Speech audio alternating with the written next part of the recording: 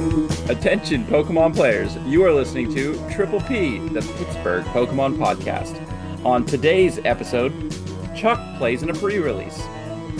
Jake gets his chase card, and it is Worlds Week. Chuck, how we doing, my friend? I am doing well. It is another week of talking Pokemon. I'm excited. Now that the Obsidian Flames has graced us in real world presence with the pre-release weekends kicking off, and I played in one. So that was Nice. that was a fun day of it is actually the first pre-release I think I won in general. So place first. There Not it that is. it mattered. It's the one pre-release that just followed Pokemon's guidelines of here, let's play 3 rounds. Everyone gets 3 packs anyway. Have fun. See you next time. So I mean, a win's a win's a win. So uh anyone who still wants to play the Obsidian Flame sealed format, Toxtricity's broke. Just start Toxel and a Nest Ball or anything, and it just goes to deck. Just it works. right. Just works. I wouldn't know because this is actually the first pre-release or the first set of pre-releases that I have not attended since we've started way back in Sword and Shield base set. Just with my schedule with family stuff, and then just our local sports card junction. Unfortunately, wasn't able to get their kits in time, even though they technically were sold. So. Yeah, so I didn't get to play that. But before I go on my week, I do notice something new. I always am hounding you about, improving your little studio area. And Yeah. there is an improvement. I'm looking right at it. I know our Yeah. listeners can't see it, but I can. You got a mic stand. Yeah, I got a new mic setup. Yes, so now I have instead of I don't know one that I have to move around. Hopefully this will make me sound. It'll keep it in front of my face so I sound a little bit better. But I don't know. I got an arm mic, puts it in front of my face, I love it. keeps my hands. Not that I use my hands that much anyway, but hands free, I guess. But yeah, Well, no, I love it. It's a step in the right direction. Now we just got to get some Pokemon stuff on that wall behind you. Then we can start doing some more live stream stuff because we want to have a blinged out background, right? yeah. I got it. Still ever. I got Pokemon stuff laying around, ready to get on that wall. I'm looking at the wall and going, I never want to paint it. So, but we'll get on it. I got to get on it. Right. Keep me on it. There we go. But speaking of blinged out, right before we started the recording of this episode, I was able to get my hands on some product. So I am starting a new thing where I'm keeping one sealed booster box of each set that comes out for the Palday or the Scarlet Violet set. So I have all three so far. I'm going to continue that. So I got two booster boxes and an ETB. So obviously I kept one sealed, opened one and got an ETB, and basically pulled anything and everything I wanted out of the set. I got the sweet Pidgeot EX, but actually the standard version and the alt art version. So set there, pretty happy about that. And then my son ended up pulling the gold Charizard EX. So he was really pumped. And the centering on that one looks cool. So I told him if he was good and did some chores, that anything and everything he pulled in that ETB would be his. And no matter what, even if he pulled a Zard, and I'm going to stay true to that word, and let him have it. Although it does look really, really good in centered on the front and back. There might be a little tiny bit of nicking on the back where there's like a little bit of white showing. But I think he wants to get it graded. So we'll eventually get that graded and kind of have it here, and I'll hold it for safekeeping until he gets a little bit older, because he doesn't really have space or spot in his room where it would really make sense. But that way he can brag to all his friends at school / summer camp that he pulled the golden Charizard. uh, while all of them didn't have a chance. Nice. That is awesome. Yeah, but aside from that, I haven't really played a whole lot of Pokemon this week. There was a little bit of light testing with some of the Obsidian Flames with a couple of the decks. So I played with one of my testing partners, trying to get Charizard to see if that deck's actually legitimate, and also making a couple tweaks to Chien-Pao with the Pidgeot. Still, I'm not sold. We'll see. There's still definitely some time to test and get the kinks out before potentially playing that deck in Pittsburgh. But I think it's not a good straight up replacement for Arceus, at least currently in this meta. Maybe aside from it, and maybe like a replacement for the Barrels, make a little bit more sense. But still, more games to be played. We will see. Yeah. I've been doing a little bit of the same myself over the week as well. Just testing for, uh, you know, random cups and challenges coming up as well as Pittsburgh. Yeah. So Yeah. I mean, not only do we have Worlds this weekend, which we're definitely going to jump in and talk about a bunch of decks and then predictions and all that stuff. But this weekend, both of us do have a cup to go to yeah, over it's at kind of Steuben's shop again. a special bit Um, of a special cup for me because I want to go to Stupid Shop and take it. So Well, I mean, I want to do the same thing. Last time I got top four in the challenge, I'm thinking, I need to get a little bit of a bounce back after our last cup in Ohio. So maybe Ohio could be a little bit nicer to me this time around. We'll see. I'm looking forward to it. There are a couple decks that are still um, on the top of the list for me to play. Obviously, Chien-Pao, I've been talking that deck up for the last, several weeks. The deck feels super good still. But there are a couple other decks that I have my eye out on that I've had some reps in recently that I might potentially play. yeah, that's still on my radar as something to play as well.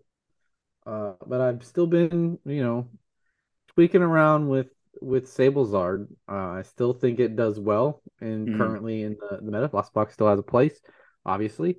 Um, with like Lost Tina being a thing, and other things as well. Turbo Lost Box Right. mainly. But switched up a couple cards from what I've been playing, and I like it. So we'll see. I might put it to the test in an actual point tournament to see if it works. So Right, right. Yeah, I'm gonna try to refine what I'm gonna play Thursday night because that's usually like our local night and definitely some testing. And then I have Friday off like normal, so I'll probably get a ton of games in, pre-cup, and then see how that goes on Saturday. Hopefully it goes well for both of us. We see each other in the finals, then we can have a little bit of clout over one another or something like that. So we'll yeah, see. we'll see. I look forward to meeting you there. Yes, for the first time ever. But yeah, that's I think enough about us for the week. Obviously, there is another really important thing going on this weekend, and that is Worlds A for little bit. just a little bit for Pokemon TCG and other Pokemon related games. But obviously, we're gonna focus ourselves on the TCG side. And really just kind of go into some decks, some the top tier decks where we think might be good plays, might not be good plays. We'll give some reasons why for or against decks and kind of see where we start there. So let's go ahead and start with Gardevoir. Obviously, the deck feels like it's slipped a little bit in popularity, but still, generally, I think the consensus of the community is it's still BDIF, maybe not like leaps and bounds. But let's see. What's your first impressions going into this world meta on right before Obsidian Flame become legal? What's your feel on Guardy right now? Um, so it's kind of like a weird take. Guardy is a very good deck, but unless you've been playing it, it's one of those ones where unless you've been playing it for a while and you know the ins and outs of how it works, I wouldn't suggest picking it up because Guardy's biggest drawback is it always takes a long time to play. And ties in worlds are not good. So um, obviously they're never good, but um, it's a much steeper hill to climb because you're basically playing an extra phase day one and things like that, and tying a bunch and going to time a lot is not, I don't know, advantageous or helpful Right, for right, you. So that is something where I don't think if you were like, I'm going into Worlds, I've played a bunch of different things up until now, maybe Guardi's the play. I'm gonna go with that. Probably not a good thing to pick up because what I'm suggesting is if you're playing it, you got to play it at a kind of a higher pace to make sure that you're getting your games all three. If you have to go to three games, all three, you're right. getting all three of your games in. So Yeah, I agree. I think it's definitely a slower to set up deck. Obviously, once it sets up, it's a really good deck. It has a lot of good things it could do with prize mapping. So obviously, that's what the big takeaway is. I think it's still a pretty good option. Pre Obsidian Flames, where it's just going to take big knockouts. Um, the you kind of already talked about it. It's slow to set up. Another probably knock against it is since it is quote unquote BDIF in the in the community's eyes leading up to this. There's probably going to be more emphasis on cards to try to counter it. Aside from some of these other decks we might talk about here in the future, it's still going to have the target on its back when it has that BDIF label. I think there is naturally going to be more of a target on it. Even though I think it's just not the great play. I would not consider bringing it myself. I mean, I know a lot of great players love the deck, but even playing at NAIC, you saw even those great players. Obviously, it still had some success, but there is a lot to be said for those ties basically being a loss if you get there. Um, and God forbid you play against a mirror or a lost box or something, you yeah, better win both games because if you're probably not finishing three, yeah, so you better win game one and two. yeah. Especially with Lost Box being probably another popular archetype, which we'll talk about here probably later. Yeah, we'll talk But about that one next, but that just those games take long. Like it's not there that they're people are playing slow or anything like that. Just it's taking six prizes in a game is a long. It takes some time. And it's hard to get. It's not unheard of, but it's hard for people who don't like maybe have the quick decision making or that want to sit and take time to make a lot of decision points on either side of that matchup, Gardevoir or Lost Box, where then you won't be playing three games or you won't be finishing three games at least. right. So Right. So let's move on to Lost Box. I mean, there's going to be a few different versions of Lost Box. We'll start off with your favorite, which is probably the least probably amount that you're going to see, is the Sablezard. Do we yeah. feel like Sablezard is a good play for the Worlds right now, just generally in the meta or in the community? I personally think Sablezard is still a good play into the meta. Whether Mhm. whether it's for Worlds or not, um, I don't know because you are basically saying I'm playing a long game every game because most Sablezard's games go like with, you're winning. You're not like there's no real like quick game to it. Like you kind of play a really long, slow game where you're gonna win the prize trade Right. every game. Um, so you're playing longer games no matter what. So I don't know if it's gonna be. It's definitely like you said, probably gonna be the lowest common Right. I think with version. And Sablezard, you're almost wanting to lose that early game, playing for that late game. And when you have that kind of strategy, it just leads up to being a slower, not a slower pace game, but a game that drags out a bit longer. So you're trying to get to that board state. So just with that being said, again, much like Gardevoir, I think at least that version of Lost Box is probably arrowed down for me. But still very good. I'm not saying it's not good. yeah, there's definitely a potential for it dark horsing very well into the tournament, but it will not be a popular pick. I will Right. I will say that. Okay, so let's move on to the next and next Lost Box variant, and I think this would probably be the most popular, and that's Lost Box Garatina. There's a lot of chatter about this deck probably being one of the better ones. What do you say? Again, starting with you on Lost Box Tina. Well, I mean, it's kind of like the a little bit of best of both worlds for the trade-off of some clunkiness. You get the ability to play a single prize game if you want with Lost Box and the traditional Lost Box bonds. And then if you can set up when you can set up a Giratina, be able to smack anything you want for knockouts. So whether it's either one of the attacks, whether it's using it for the just straight knockout or just hitting something for 280, Giratina makes quick work of other mods. So you get Right. a heavy hammer and uh, a bunch of knives if you want. Right. I mean, you said it. It definitely takes advantage of the Garatina being able to use the V Star power to take that insta KO. Um, Obviously, there's nothing to really protect against it since our last rotation. It does have the utility to use those little knife attacks. Your spit instantly, your stabilize and things of that such. Um, Obviously, I think that version does play Path to the Peak for a little bit of disruption right now. But the downfall of the deck is it's a little bit clunkier compared to the other Lost Box variants because you are trying to set up a stage one. And just because of that, it might, at least like a neutral because it'll probably have better matchups if there's a VMAX heavy meta. But if you're seeing more Lost Box or anything like that, you're like in the pseudo mirror match, like a turbo Lost Box would probably be favored against you because it doesn't have to wait to set up to that effect. Um, so I wouldn't say it's the best variant. It'll be the most popular variant, I think, amongst the field going into this weekend.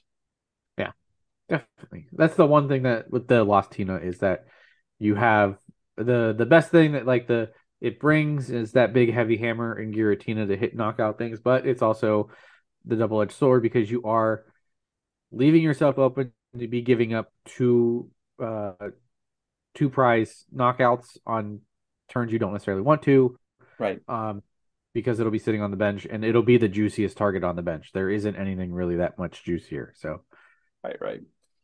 So last variant of Lost Box, and that's just Turbo Lost Box. Generally, you're going to see the Dragonite V, the Raikou V, with and then also the Drapion V for depending on the matchups. Obviously, it's still pretty quick to set up. Getting seven into the Lost Zone, getting 10 into the Lost Zone, being able to use those attackers. Um, I think that's probably, at least personally, I think that's the best variance of Lost Box because going into the pseudo mirror matches, I think it has a pretty positive. Obviously, against Gardevoir, I think it's probably favored because it still just outpaces Gardevoir, and you can get to the stabilize a lot quicker. Um, Obviously, um, the downfall of that deck with all of the Lost Boxes, there are so many micro decisions throughout, in every giving matchup. So time is an issue, just like we kind of talked about with Gardevoir. So that would be the number one reason why I would say probably not try to steer into the Lost Box zone. yeah, I do agree with you. It's probably the best variant to go with. The turboed version, being able to have the option of doing a Dragonite attack or even like a Raikou attack, turn one, being able to pressure big knockouts on turn one. Um, just get you can't really like that's you can't really deal with that. Like it's really good. So that's why the archetype has stuck around for so long, and um, it keeps chugging away, doing well. So Right. One last question on Lost Box, and this is specific to Turbo Lost Box. Yes or no with Kyogre? I've never been a huge fan of Kyogre, uh, partly because I've seen a lot of people play it, and I've seen a lot of people never be able to do it. Like this is Hmm. now I am sure that the ratio is a lot better than what I've personally seen, but I've seen more games lose because they can't execute Kyogre at the end, like and they were trying to, Right. like than them execute the Kyogre play. So I don't honestly think it's necessary anymore, to be honest. Like I think the early game pressure is the thing that you should be truly going for at the end of the game, or the beginning of the game. It's like Right. all in turbo early game pressure rather than late game uh kind of like take all your prizes at once deal. Hmm. Which I mean helps in essence if you're trying to play around Ionos and such, so you're still drawing a lot of cards. They're never really resetting your hand down to nothing. But you put a lot of onus on being able to actually execute that. And there's a lot of things now that people can just kind of like do to disrupt that. It's not just a I have it in hand kind of thing anymore. So Right. Right. Yeah, we'll see. Yeah, I agree. I haven't had a lot of practice per se with Kyogre myself. Obviously, some top players could easily set up the board state. It definitely gives you that checkmate or comeback for win potential. The turbo loss box on it. Without it, it definitely has that going for it. But also, um, it definitely raises the ceiling of the deck, and some players just can't handle that. So yeah, um, I mean I'm sure there's top players out there that'll tell me it's not hard to do, but I disagree. yeah, it's not. They're It's S tier not easy players to for a do. reason, I'll say right? that. Like Right, I'll agree. It's not hard to do, but it's not easy to do. So 100%. All right. So speaking of other decks, we kind of talked about Tina. Is there any merit to Arc Tina over Lost Box Tina right now? What do you feel about Arceus Garatina, or really any other variants of Arceus? um I think Arctina has a can be good because I have a feeling other arc piles will be also something to see in the meta, uh like Duraludon esque decks. Um and I think generally they're a little bit better favored into those types of matchups a little bit, Hmm. I think, because especially if you're going first, you can just, you do your Starbirth, you put down Path of the Peak, and you say, you can't, I have done my things, now you can do your things, um, kind of thing. So, um, I just don't know how popular it will be, honestly. I think it might still, I mean, there's a lot of people that still like that deck in general, but it'll probably be the least or this the lesser played Tina variant. I Right, will right. say, I agree with that. I mean, I think if you're going to play Arceus, um, if you think Duraludon's the call, that's probably a better deck. With the addition also with the Umbreons, the deck kind of sets up pretty easily, especially with those adventures, discoveries, and stuff like that. I think if you wanted to play Tina, if you think Tina's the call, I think it is better with Lost Box currently because it really opens up the V Star power for the attack other than the setup. Um, so that's what if I was going to go Tina, I would go Lost Box. But if I'm going to go Arceus, I'll probably go Duraludon, Umbreon. I don't think any other variant is really super popular right now. But Arceus are Arceus decks. Some it still just feels bad if you go turn one, regardless if you're first or second, and you miss that energy attach, and then just can't do anything.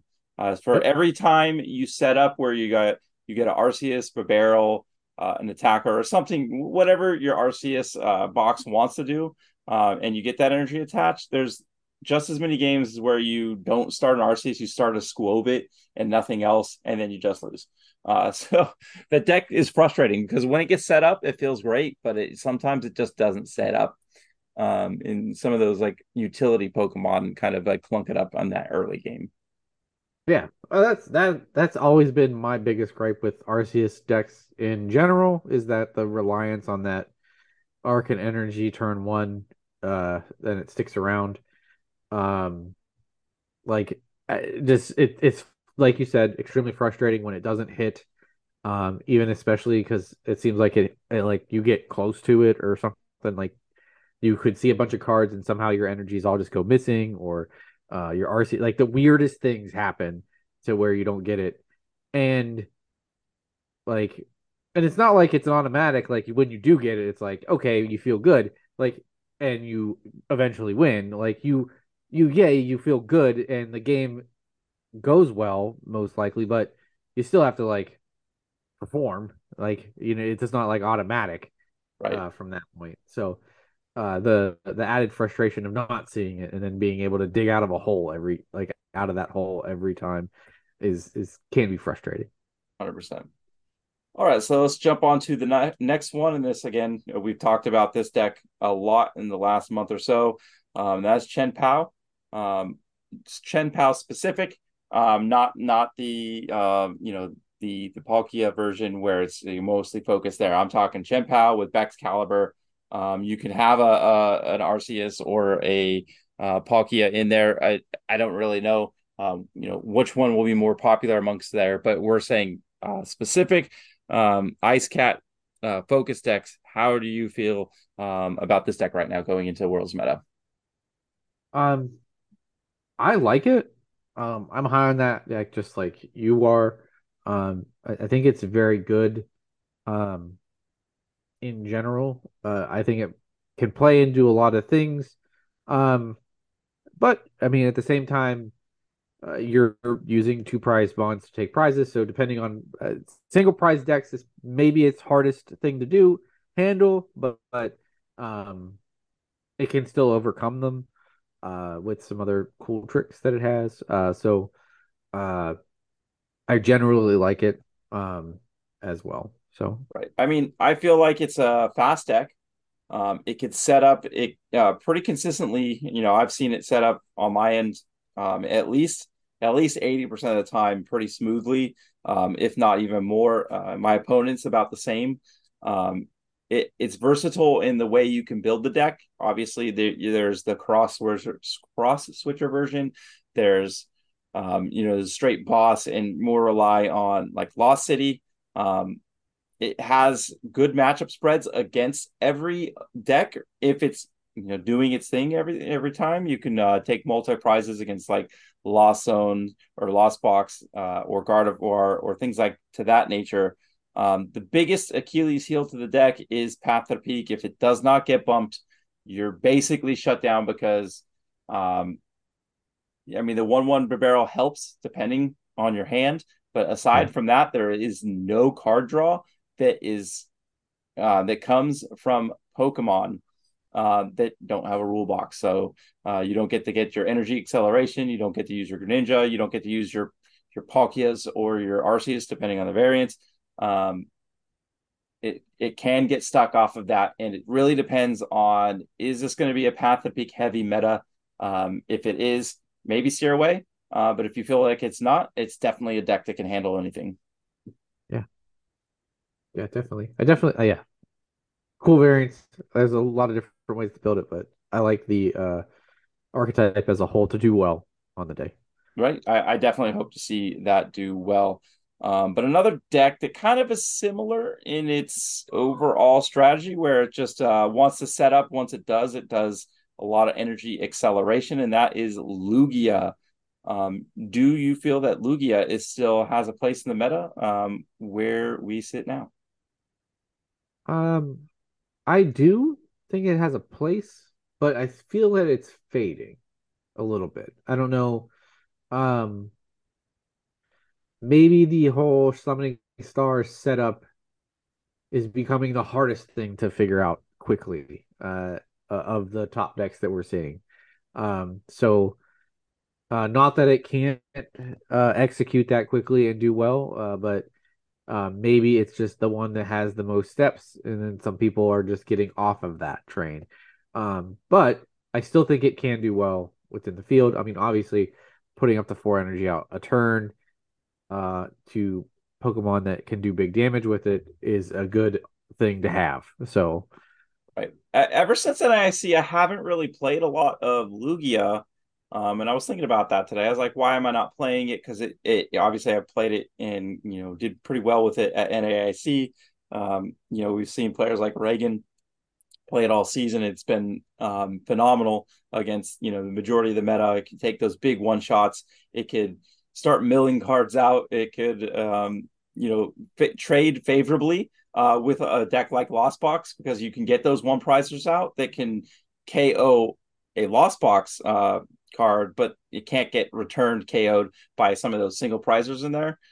So it plays favorably there. Can mess with some math with the Serena, the Radiant Serena, on healing, and then obviously depending on the variants, you could scoop up some damage or play has some pretty cool plays like Thornton and things like that. Um, I think where it kind of just falls short is I think Chen Pao just sets up probably a little bit easier and it kind of does the same thing, right? So it still has some, single prizers that can attack, still has one hit capabilities that are pretty consistently set up. Um, they're both very good decks. I just think that it's probably just a little bit easier because Irida is such a busted card compared to Professor Burnett, which is only really good in the Lugia. Not to say that Irida is not. I mean, Irida's kind of specialty in water, but I think Irida is just superior to Burnett.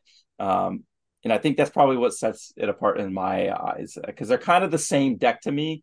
With slight, variation of how you played them to set them up at least. Yeah. And Burnett is good in Lugia to obviously go get two Archeops, put them in the discard. But depending on your hand, like even if like Burnett is your play, if your hand is still locked, like that's your only support, like that's what you do. But then if you're locked in with the hand the next turn and you don't have anything else to play, like Burnett didn't do you very much besides put the Archeops in the discard, but then you're still like sitting on a dead hand. Like it doesn't necessarily get you anywhere. Where Irida's a nice, like it's weird that you can, make a whole deck run off of basically fetching two cards out of your deck. Like, so Right. Yeah, I mean, I would not fault anybody because it another thing that is good for the deck. It is a fast deck. You really kind of know if you win or lose pretty quickly. And there's a lot to be said in a meta like this where you need to win those games. And if you're not going to, just scoop that game and go to the next. Um, yep, in decks like Lost Box or Guardy, it takes a little longer for you to come to that realization. yeah, for All sure. right, so there's at least one more that I wanted to bring up. I know I'm probably missing something, but we've seen, the rise of Maridon here lately. It kind of started when we were at our Cup here in Ohio with Andrew Mahone, bringing it out. The pluses are it's probably one of the fastest decks to set up and hit turn one going second pretty consistently, which puts a lot of terror in a lot of these decks, because they need to set up, they need to get that board state. Maridon can just do that turn one. So is the aggressiveness of turn one enough to make Maridon kind of come out of nowhere and see a lot of play or success? Um, I'm not sure. I think it's definitely one of those. It's always been very heavy early game like consistency. Like you can kind of go get your board and set it up every game, pretty much. But Mm-hmm. then it's whether you can roll the attackers one after another and get kind of that snowball that you like. It just snowball, like it just tries to snowball every game. Like I'm gonna get out fast, I'm gonna hit you, and then you don't have time to set up anything else. So if it can snowball, it does really well. Like I think it's just a question of whether I feel like if you playing against the Maridon can weather its early storm, you might be able to like I don't know turn the snowball back around at itself. Right, So right, it doesn't it snowballs back down on itself, and it can't find a way to set up another attacker. So right. I find, playing. playing the deck, earlier, obviously before this Path of Peak variant, I feel like it's always just struggled that that second mon, the third mon to close the game out, getting those guys going because sometimes, sure, yeah, you can get the first attacker up turn one, but then you're putting yourself thin on what your resources are, and then maybe not hit that. Plus, if you're just try to the electric generator, sometimes it just whiffs, even if you Yeah. perfectly thin your hand as perfect as you can. You sequence everything the way you need to, and you play those last, and then you just whiff. I mean, I've seen it happen to myself, to my opponent, and then the game's just decided right there. Yeah. And a lot of times too, like I mean, we've seen Flaffy be added in to give it that, late game energy recovery edge to be able to charge up attackers. But usually it doesn't leave itself space for a mana fee, I guess. Right. Kind of. I don't even know if they're trying to play mana fees and they I just don't don't. think they are. I mean, they usually But are playing a couple flaffies, but that's yeah, yeah. So kind you of get just yeah, if you leave one off and you put down a mana fee, like the one doesn't help you as much as you really like want to. And then you obviously need your other attackers and two of them being Miraidons to get all of this happening. But that's where like anything that plays Greninja that can use Greninja's attack, I should say, like that's a good trade turn for it if you have two Flappies on the board.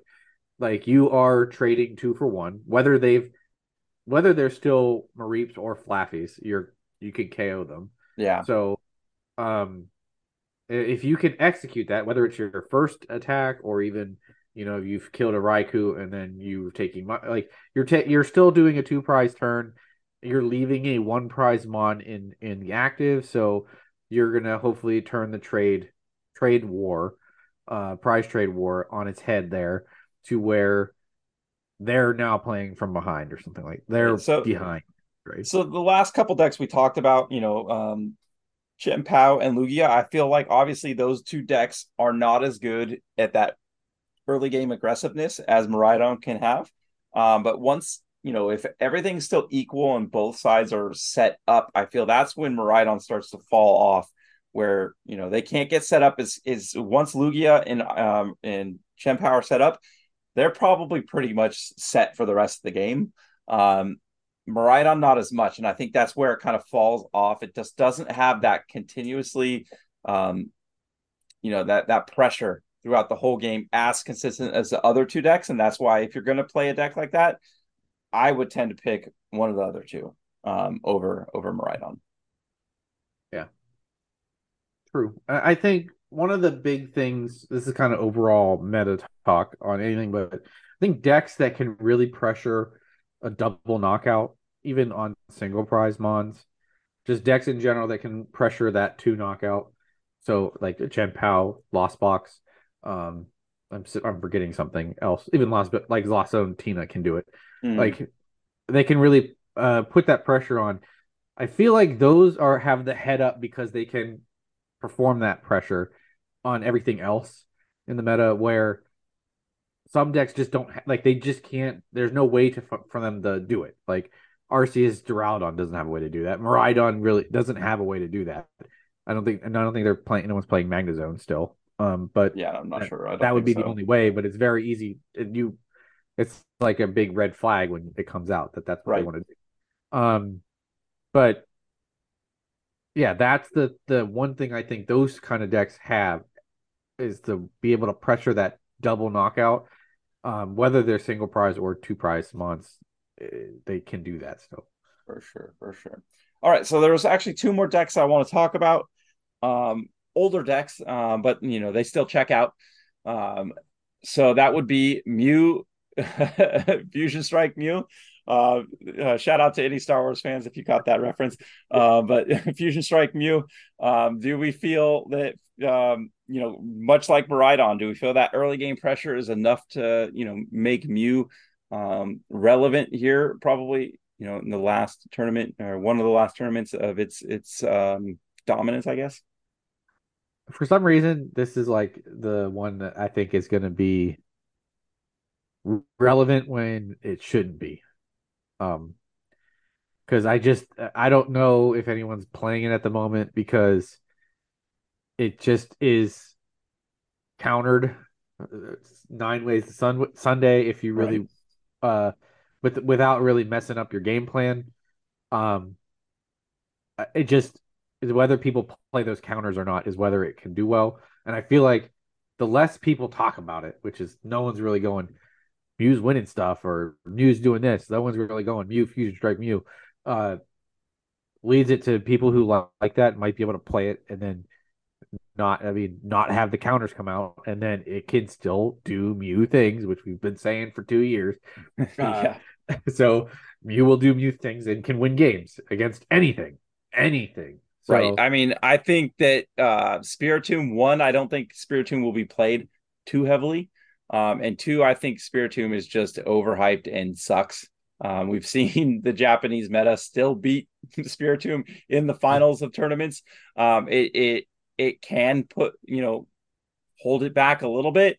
But I don't think Spiritomb's enough for like an auto win against Mew. Um, I still think Drapion is the best counter to it. You're still going to I see decks like Lost Box play it, and potentially others as a just a one of card that can deal with it. Um, the Drapion is still in my head. I don't know why anyone thinks like they were like Drapion's anything came out once Drapion was released. I feel like that was the counter to Mew. End of story. Nothing, everything else is cool. Like it could work in other things, but I feel like if you just want to counter Mew with one card, you just play Drapion because it forces you. Okay, so when you play Drapion, you take the knockout. You forced the Mew player. You know what they have to do. yeah, Like if they don't, Lost City knockout Drapion, the game's over. Like it doesn't matter what they do. If they just knock it out, then it's in your discard. You just go back and get it, and you hit them again eventually, even if it's not the next turn. Like you yeah. just have time. Like you have all the time to play with to Especially if it's in like execute. a lost zone, yeah, you can just easily get it up there. And even if they put the Meloetta up, you could just even if you're taking seven prizes, like it's just getting that one prizer out of the way, and then you're really just putting so much pressure on your opponent to put a second one prizer attacker. And Mew doesn't generally have that. I mean, I know Yeah, Dioxys is still there from time to time. I don't feel like that's a very good strategy overall for Mew. I've never seen a deck that can't kill a 90 HP mon. So that's Meloetta. So that's what they'll try and put up to avoid. Yeah. So you take that, and then you can manufacture a turn where you boss KO a Genesect, which isn't hard. Like I think most Well, if decks you can. do that, you just win because it's a Yeah, VMAX, a and one then prizer, then a two prizer. It's just, then at one point in time they have to attack with Mew. Like even if you take it, even if you have to take the Deoxys out, they don't run enough attackers that aren't Mew to not attack with it. mhm. So then they're left at the mercy of attacking and resetting your hand every turn to not let you have the Drapion, or it just happens. Like I just don't see how you stop it unless you're resetting their hand every turn, which means they're going to run out of resets eventually. I guess I don't know. 100%, 100%. Yeah, When all it I takes is the agree. next ball Yeah. or an ultra ball. Like it's you have to miss so many cards to just not see it. So Right, exactly. But yeah, I think Mew maybe, but I still think that there's so many decks out there that respect it and just kind of go fast, like just as fast that can set up that are still just going to be favored in the the prize mapping if everything equal on both sides of the board. yeah. With that being said, I want to talk about one last deck, and then we can jump into the pit stop, and that would be Rapid Strike Urshifu slash Inteleon VMAX. Do we feel that deck has a place? Obviously, it won NAIC. Previous to that, nobody was really playing it. Do you think it was just a flash in the pan? Do we think we're going to see a lot of success? Obviously, Yoga Loop is a very strong card in an attack to take games late game. Um, it can be a dark horse. The same reason why it won NAIC is the same reason it can do well at uh, Worlds and or win it. but I feel like if you're playing that, you're walking a really fine edge, like of getting through the day, like all the days in general, like the whole tournament. Um, if you're playing a little bit more matchup roulette, because some things you just don't you can't perform well against, I guess, or just a lot harder, or just take advantage of you in general. So yeah, it can do well, but I think I I'm would not. I advise don't want to against call it it. a flash in the pan, or but it was definitely a dark horse, unpredictable win in an AIC. Like I wouldn't. I don't know anyone what the odds would have been like at the sports book trying to bet on what deck would have won, but I don't think that would have been like. I think that would have been a big winner if you decided to bet on it. Like you know what I mean? Like Right, right. not. It wouldn't have been like the odds on favorite. So. Right. I do think it was a little bit of a flash in the pan. Obviously, the deck has a lot of good things going for it, especially with Lost Box and Garatina being or Gardevoir being such good decks in the meta. It could take Yoga Loops end game and then take an extra turn to take to win. So obviously that is what the appeal of the deck is. It can do that. That's what its strengths are. Again, is it a setup deck? And I do feel even though you have three prizers, some two prizers, some one prizers in there. I think that it's a deck also that is in danger of going to time as well when you're trying to set the board up for this kind of late game win condition. Um, on top of just the natural clunkiness of the deck from time to time that it can have. So for me, that's why I would say probably no. But I would still say, respect it. If you are going to play a deck, make sure you have answers for it, and you're able to take out those Remoraids, because once you get a Remoraid artillery out there, it kind of crumbles pretty quickly. Yeah, yeah. I would like in hind like I would not be excited to see it as a matchup. I definitely would not want like I wouldn't be sitting down and be like, oh look, Rapid Strike Urshifu. This is like woo. Like I would Yeah, not be excited to play that, but I don't hopefully not wouldn't see a lot of it. That's the 100%. thing. All right. I think that's a good breakdown of, what meta decks that we are expected to see.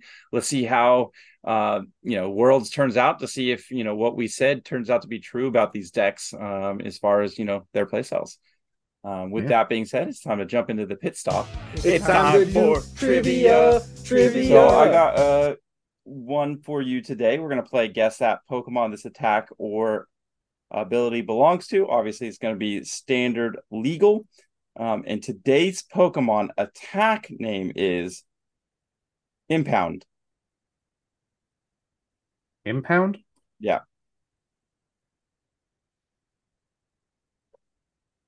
Impound. Impound.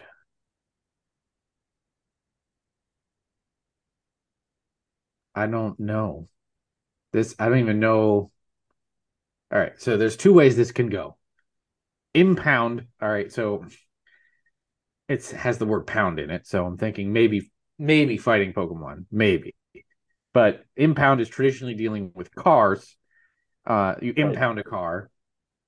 So there is a Reverum EX in the new set. No idea what its attack is. It's a car, so maybe it impounds things, but that would Usually be you weird. impound cars. Cars don't impound you. So Yeah, I don't know. yeah. Reverum should be the one getting impounded, so not dishing out the impounding.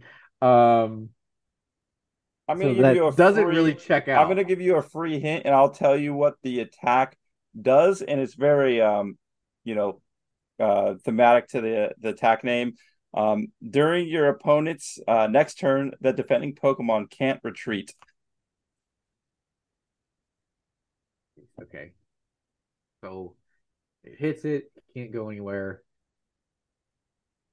Mons that like to do that. Maybe like the Cleffa draws. There's a Clefable. Other things that like to do big heavy things like Snorlax likes to say you can't retreat. Um, I'm at a loss. I think you thoroughly stumped me on this one. You've got lifelines. Let's go with stage. What stage is it? It is a basic. All right, so it's not Clefable. Um, basic bond. What type? Fighting. All right, so okay. So I was right in essence that pounds in the word, so that means it's a fighting mod. Uh I don't know if that. I think that's just a coincidence, but coincidence. sure. Good job, Uh Chuck. um Fighting mods. There's a couple of those. Glamora, but that doesn't do him. Actually, Glamora, well, that lowers the bench. Would Glamet do the impounding? Or is there another mod? I can't remember what came out in Obsidian Flames that's fighting, actually. Uh, I uh, never said it was the City in Flames. oh, I thought it was. No. Shoot. What's my last lifeline? I gave you them all. I'll give you the other uh, attack name. I got nothing. I can guess a fighting one. I'll just guess a Larvitar. No, it is not. It is everybody's favorite tree that's not really a tree, and that would be Sudowoodo. I See, got him. I got him with a hard agreed. one. Everyone's Oh, tough favorite for tree you. that's not actually a tree. Right, exactly. You knew it as soon as I said that. Oh yeah, Sudowoodo. I remember that one now. So Originally, I was going to go with Justice Kick, but I feel like you would have got that in 2 seconds flat. I don't know. Honestly, that's on. I didn't realize that. Honestly did not know his attacks. So um, I don't know if I would have gotten that right away. Exactly. You would have gotten it. All But right. I got you on a difficult one. It's time for you to give me a layup that I will miss that Um, that I've been doing lately. So let's see. so I usually, the usual game I play is that I open up a pack, but it's pre-release weekend. I didn't have any extra packs because I You didn't opened. want to hold one? What's that? You don't want to hold one? I no, yeah. No, no, I don't Oh, blame you. I didn't win any extra packs. I just opened my kit and then the three that you get. So I'm gonna give you this is essentially my hit from my pre-release kit. So Okay. of all the packs, the Obsidian Flames. pre-release, Okay, okay. yep, the whole pre-release kit, not the extra packs. This is my pre-release kit hit. So it comes with an ability. This mon comes with an ability called Special Eater. When you play this Pokemon from your hand onto your bench during your turn, you may discard a special energy card I or just saw special this. energy from your opponent's active Pokemon. I just read this because I know I pulled it while opening stuff. Um, I believe it is Mawile. No lifelines. I'm just gonna go Mawile. Ding ding ding, you Let's got it. go. Let's go. Now Yes. the great part of the happy part is you got that. The sad part is that was my pre-release promo. That was my hit out of my pre-release box I'm was sorry. the Yeah, pre-release like promo. I was Everything thinking else it had to be was bigger not. at first, so I've never celebrated for getting something right so much. I literally read that card maybe 2 hours ago while pulling, and I was, doing my normal thing. We're opening any mons with abilities, and I was like, maybe useful, probably not, but we'll see. And then I was on my way, and then at first I thought it was maybe that new plant that's the plant Pokemon that's like the peppers, one red, one green. I forget what Scovillian. yeah, Scovillian. I thought maybe that might have made sense, but then after thinking about it for sure. Well, he was in my pre-release deck. I got him. He's pretty Oh good. man, I'm all over your pre-release cards here. Yeah, he was actually a good mon to have in my deck. Sure. Yeah, my pre-release. That's why I didn't really talk about my pulls earlier when we were talking about it because I didn't really have any at all. It's typical pre-release. That's why I stopped trying to do them. Besides one, just to have a little bit of fun. Um, 100%. that was the trivia. So now On to it's who time would to win. debate who will win. And I think I have a good one. So I maybe. I mean, you help me figure it out, and I've since thought it's a good timing to do this because City in Flames just released, so it's the Charizard set, and it's a dark Charizard that's so fantastic. Hmm. So, um, in honor of Charizard, we're gonna do a who will win. Uh, a Charizard You're is the going a first little bit one, outside of the and Pokemon then I'm universe gonna here. go versus another dragon that's a little outside of. We're going outside of Pokemon, but it's Charizard versus another dark dragon, but it's I'm staying cartoony. It's Maleficent in dragon form. Yeah, So from the original Sleeping Beauty, right? Is that what one you're I talking about? believe that's the original Sleeping Beauty that was in. Um, so yes, those are my two who would wins: Maleficent in dragon form or Charizard in any form. In dragon form. So there, this would be a good fight to watch, but I'm gonna kind of have to go outside the Pokemon world. There's a couple reasons where I would pick Maleficent. One is complete bias. I'm sorry. That original, the original movie Sleeping Beauty, my grandfather actually worked on. He was the one that did all of the thorn bushes in the thorn forest at the end where Maleficent's on the castle and then the knight had to go through the thorn forest. He did all of the thorns for that Ooh, movie. trivia. So a little bit kind of a bias because of that, but also just I remember watching that movie as a kid and that dragon was so ominous looking. And I've never had that like pure, oh that enemy looks so ominous and evil and badass looking. Um, and as much as I love Charizard, he doesn't have that same aura that dark Maleficent dragon version had in that movie. And for that being there, I just think that aura of Maleficent would have to take that down. Plus, it's just a bigger dragon, right? Well, I think Charizard has some tricks up his sleeve, though. So I mean, I said any form. So we got Mega True. form. Now, now You we can do can that, go but Mega. We can Terra. We can be a Dark Dragon if we want to. No, but I think Charizard has proven that his ability to withstand and fight back anything. Um, so I mean, Leon's Charizard's pretty good at doing that. I'm yeah, not Leon's saying Leon's Charizard lost to a specific. Pikachu. Yeah. What? Leon's Charizard lost to a Pikachu. Okay. Well, By the way, you brought another that up. fun fact. I know I sent you that video of just like the final battle, Ash's final battle there. Probably the best lead up of like 20 plus years of Pokemon as watching from season one all the way to that with the main theme playing in the middle of the episode gave me chills down down my Yeah, it's spine. So definitely that was good. awesome.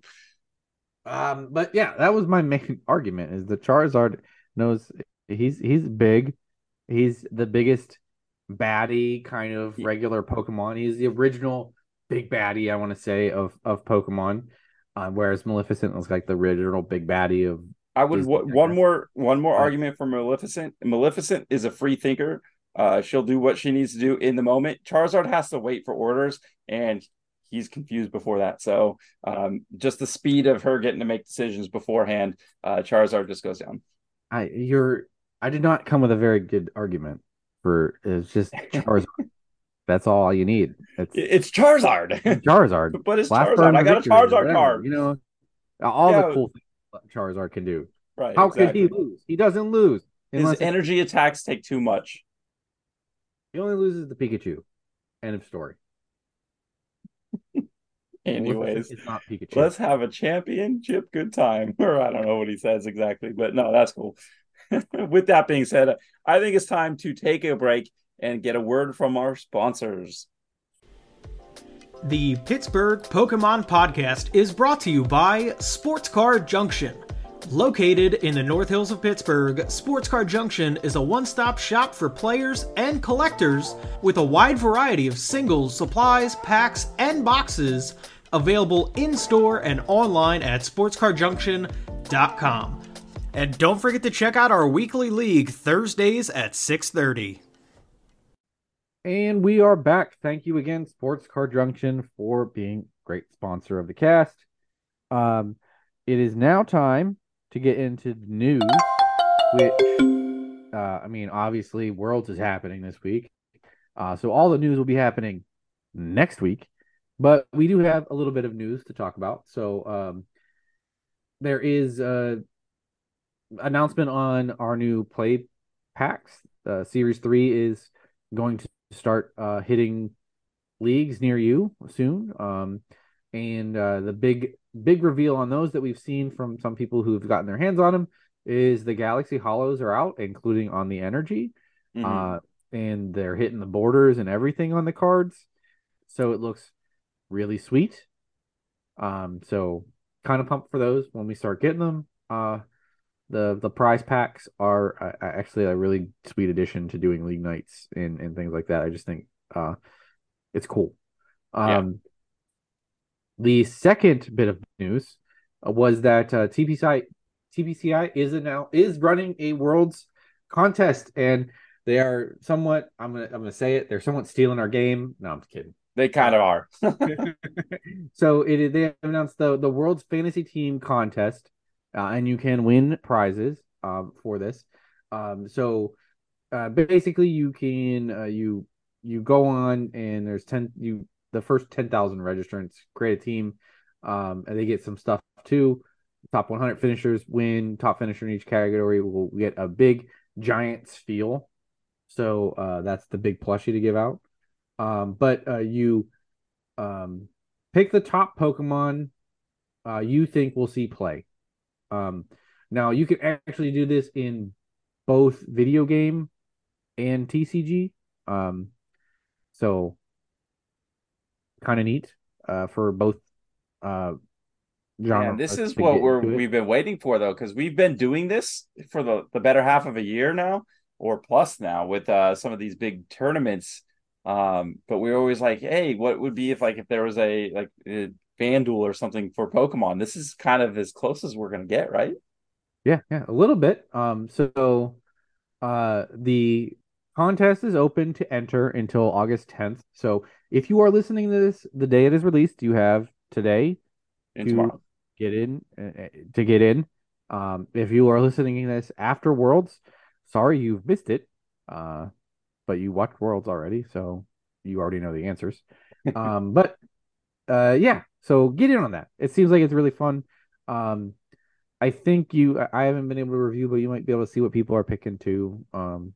That's usually a thing, but I haven't seen any at the moment. Yeah, for sure. No, that's pretty cool. Yeah, I might have to jump in and see if I could, do as well against the field that I do against you, Gerchuck, at Triple P. Well, speaking of drafts, that's going to pretty much sum it up for the news at all, besides the fact that Worlds happens this weekend. So get your watch parties on and pop some popcorn. Yeah, I mean, I wouldn't mind doing a watch party. I don't think we can do it live though because of it being so early. So them ahead of us. I think it's 10 hours here in Pittsburgh. That they're ahead, maybe more. I'm not 100% sure. But yeah, having that recording and having people over watching Pokemon is always fun. Getting to share that with friends. Yeah, we will be sharing at least the whatever they're playing at the time at Steuben Shop. So right, I can't wait. But with that being said, I think going into any big tournament, we like to do predictions and a fantasy draft. So we're going to do a few quick predictions, and then we're going to go top 5 in our fantasy draft. I don't know, like we said last week, if we're going to quite do a punishment as far as local leagues, especially with points starting to be on the line, with valuable practice time. I don't know if we want to hurt each other in that way too much. So we'll see. We'll put something on the line. If I But win, if you win, Chuck needs a win. He hasn't won one of these yet, so we'll see. But that being said, let's go ahead and jump into some predictions and see how close we get to these, after Worlds. So we'll recap this next week after Worlds. And the first one would be, what deck do you think will see the top meta share in day one? top meta share in day one. I'm going to go with here. I am. See, I'm going to go because they're going to end up splitting them. I think Lost Zone Yeah, you got archetype. it. If you're going Lost Zone, you have to tell me what variant. Yeah, I think they're going to end up splitting the variants. So I'm going to say, uh, I want to say Lost Box Tina is going to be the most popular archetype. You know what? Just listening to the community, seeing on Twitter, other podcasts, just videos and stuff. I do tend to think that Lost Box Tina might be the number one played deck in day one because everybody's hyped on Tina. Lost Box, it has that Lost Box aspect where it could take one prizers and hit with Cramorant, Sableye, but also just kind of do what we already talked about earlier when we talked about decks. So I will have to agree with you, and we'll both say Lost Box Tina. All right. Okay, so second one would be, what deck will perform the best in day one? Form the best in day one. I am going to pick Turbo Lost Box. Okay. Not Lost. I think Lost Box performs the best. I think that's a very solid pick, but I'm going to be a little bit biased on this one, and I'm going to say Chen Pao. All right. Also a good choice. Yeah, for sure. I think it does. Like I said, it has good matchup spreads. It's just a matter of how much path we're going to see. And I don't know if we're going to see as much path as, some others might have, predicted. So again, it really just depends on path of the peak there for me there. Yeah. Okay, so next one. This is more on the other end of the spectrum. Which deck will be the most disappointing deck? So it will still see a large amount of play in day one, but it will not see a large amount of success. Maridon. That's solid. You might have just swayed me to switch, but I'm not. Yeah, I think that deck, like we've already said, I think the mid game beyond is where its Achilles heel is, and I think it just won't keep up.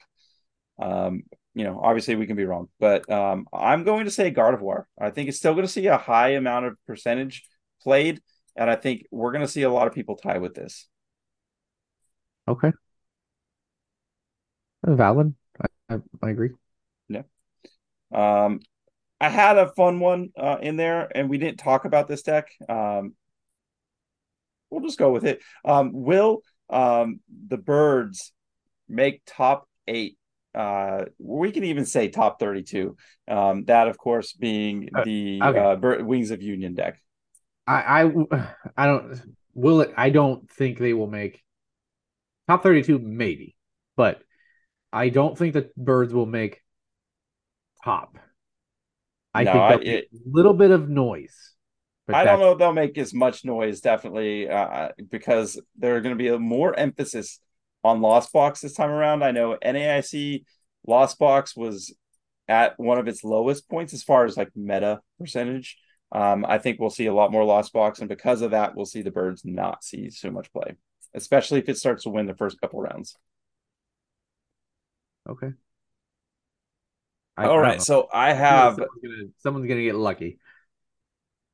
yeah, I have two more.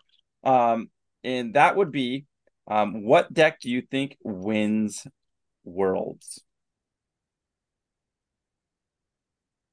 A hard question. I still Uh, don't know the answer. I've been like mulling this over the whole time we've been talking.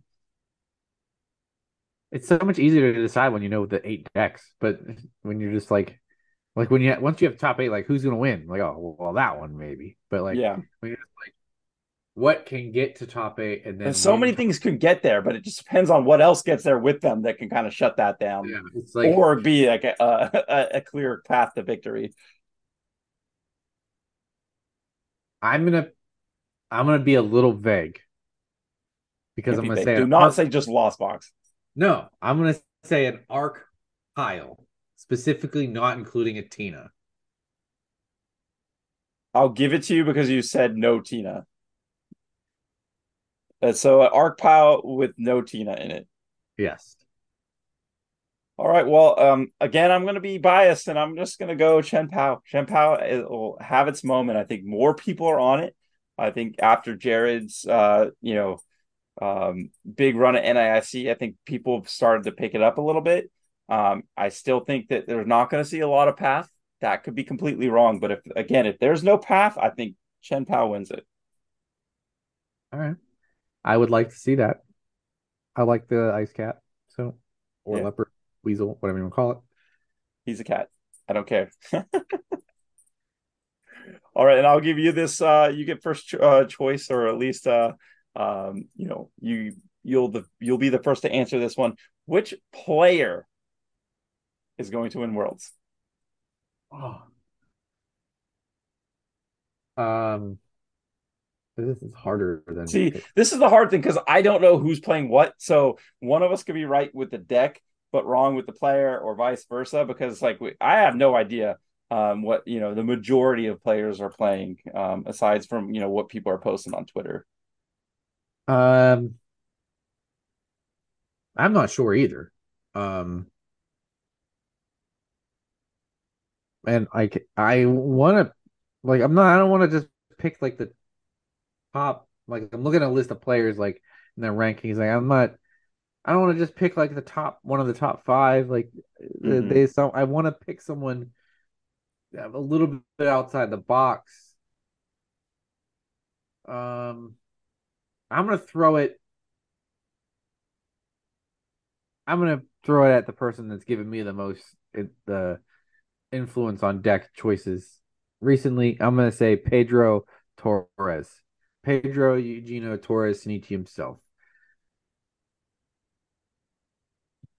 As I long mean, as he's that's a great pick. He's such a great player. We need to get him back on because that was such a fun interview. He's such a solid player. Always up there. So, um, yeah, this is hard because there's so many great players. And I don't know what like some of the top player. I mean, I have no idea what any of the top players are going to play. Um, neither do I. I also wanted but I feel like a dark horse like a Japanese player wins, but oh, I for don't. sure, I don't know enough about the Japanese player base. So, like, obviously, a Japanese player could win. I don't really know, um, who that Home might turf, be. home field advantage at the time. Yeah, it is home turf. I'm wavering between two. Crap. I'm just gonna go with one person that we've had on. Um, no, I don't. Yeah, I'm gonna go with someone we've had on this season, and that's Andrew Hedrick. Okay, take I another mean, big a good player, not like top, good top, player. top, top, but like Yeah, definitely a little bit out. yeah. He knows how to win tournaments. Yeah, and he'll be there because he's had a really good string of day one. So I feel like he'll play a deck that goes fast, and it just has a good mana cost. So I just have a good feeling about him. All right, so that will conclude our predictions. Hopefully, we'll recap and see how that goes. Before we let everybody go, we have one more thing to take care of, and that is our fantasy draft. I don't know how you want to go with picking. Well, you crushed me in trivia, so you get first pick. Okay. So it's not completely fair, but I will take it. I'll take any advantage I can. Um, How's that not fair? You I, beat me in trivia. yeah, yeah. I mean, there's obviously the two top, Azul, or Tord, obviously great players. I know Azul's really hungry for it. Um, but I'm just gonna go with a player that I just picked, and that did really well in AIC. That I feel like even though he's won two and had a lot of top finishes, I think this guy is going to be a wrecking ball for the rest of well, obviously for Worlds and then like for the years to come. And that's Andrew Hedrick. He's my number one pick, for sure this year. Hey, well then, you've let me. That's how confident I am, in my number one pick over those top two dogs. You've let me also pass on the man because I'm gonna take. I have a feeling about him. I have a feeling about Alex Szymanski. So that's gonna be my first pick. I'm making him my first pick. I mean, solid, obviously. When we're talking these caliber players, you can't really go wrong. Um, Funny thing is, last one for NAIC, my first pick was well, between me and you, we picked. Forget who had who, but one of us had Azul, one of us had Tord. I think I had Tord. Um, but I'm not gonna pick either one of them. I'm gonna pick another player that helped me win that bet and made you have to play Clossire. And that again, another really great up and comer. She is an awesome player. Um, Another player is going to be a top dog for years and years to come, and that's Piper Lapine. Yeah, that's a good one. We'll say that she was on my short list. All right. Well, I'm just gonna replace her with Tord. I'm giving you layups here. I'll take the hand me down, like the hand me down on that one. The hand me down toward. Yeah. Well, Yeah. Okay. So again, I didn't think he would slip down to the third spot here, but I mean, I know he's hungry, and so I'm gonna have to pick Azul. all right. I feel silly if we left him off for sure. Yep. And now that he's off the board, I'm pretty scared that you might take my pick to win the event. So I have to draft him. Yeah, I'm going to take he was Faber. on. He was next. So Yeah. So that's a solid pick for sure. Hmm.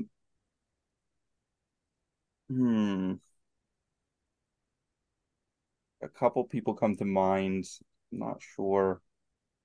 Uh, I just had it in my mind. Now I'm forgetting. No, I'm gonna pick another super solid player that also somebody that potentially could be playing Chen Pao, um, because I know they've played water decks, and that's Gustavo Wada. okay.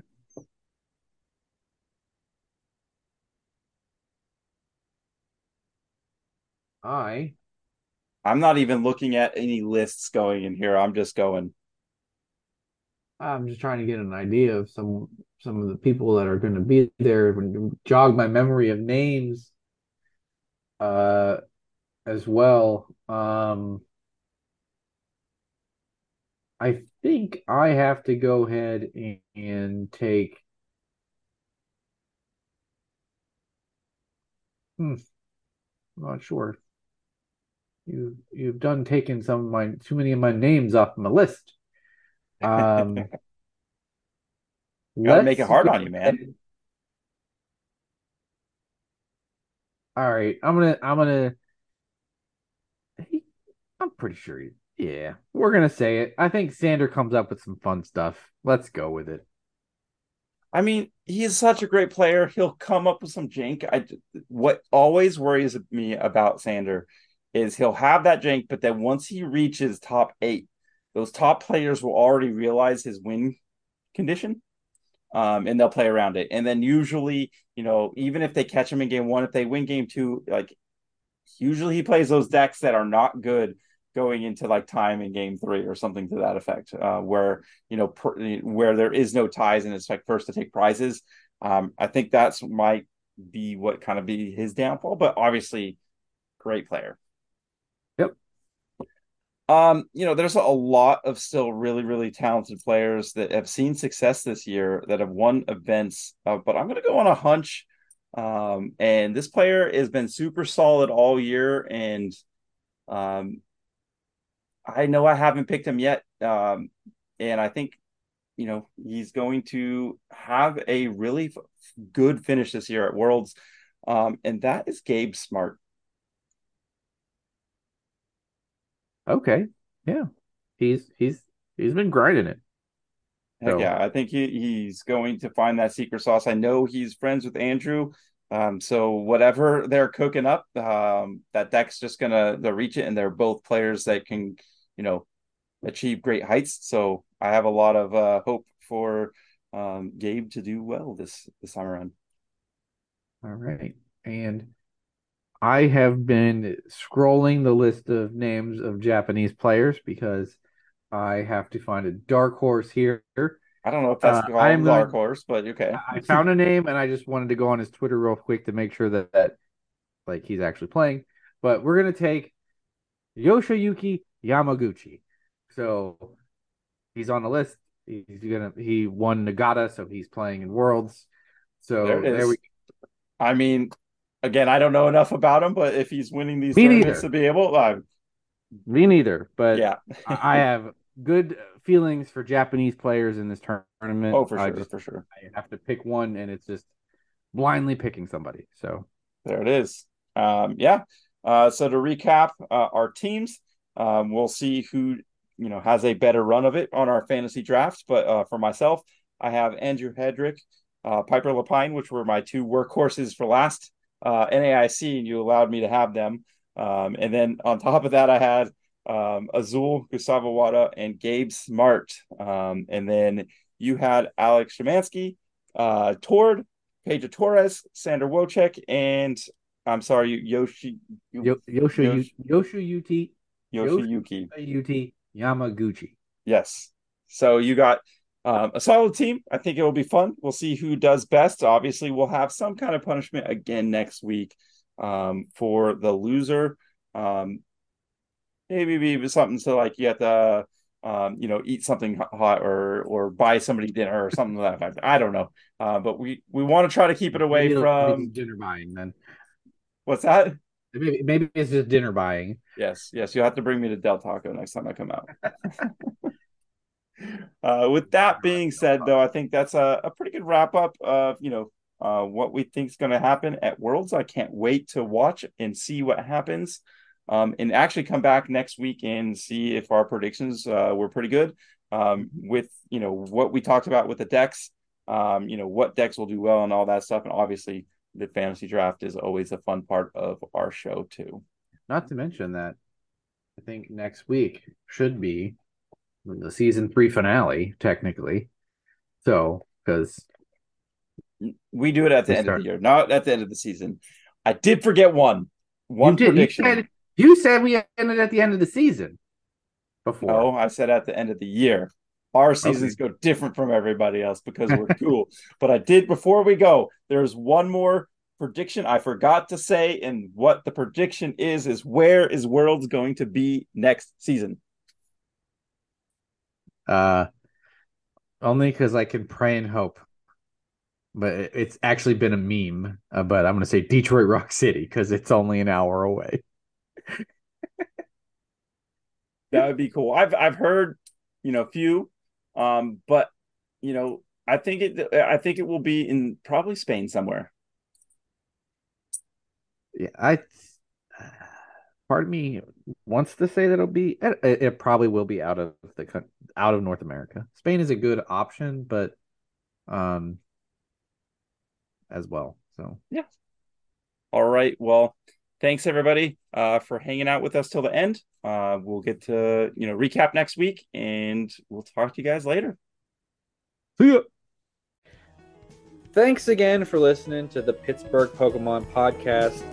If As always, if you could do us and future listeners a favor and leave us a like, a rating, or a review on whatever your podcast platform of choice is, it goes a long way to helping out the pod. Plus, Jake, where can you reach us directly? Yeah, you can get me at Panux1 on Twitter, as well as Chuck at Watch Whimsy. You can also reach us on Twitter for the whole Pittsburgh Pokemon podcast at PitPokePod. Thanks again, guys and gals. We will see you all next time. See you later.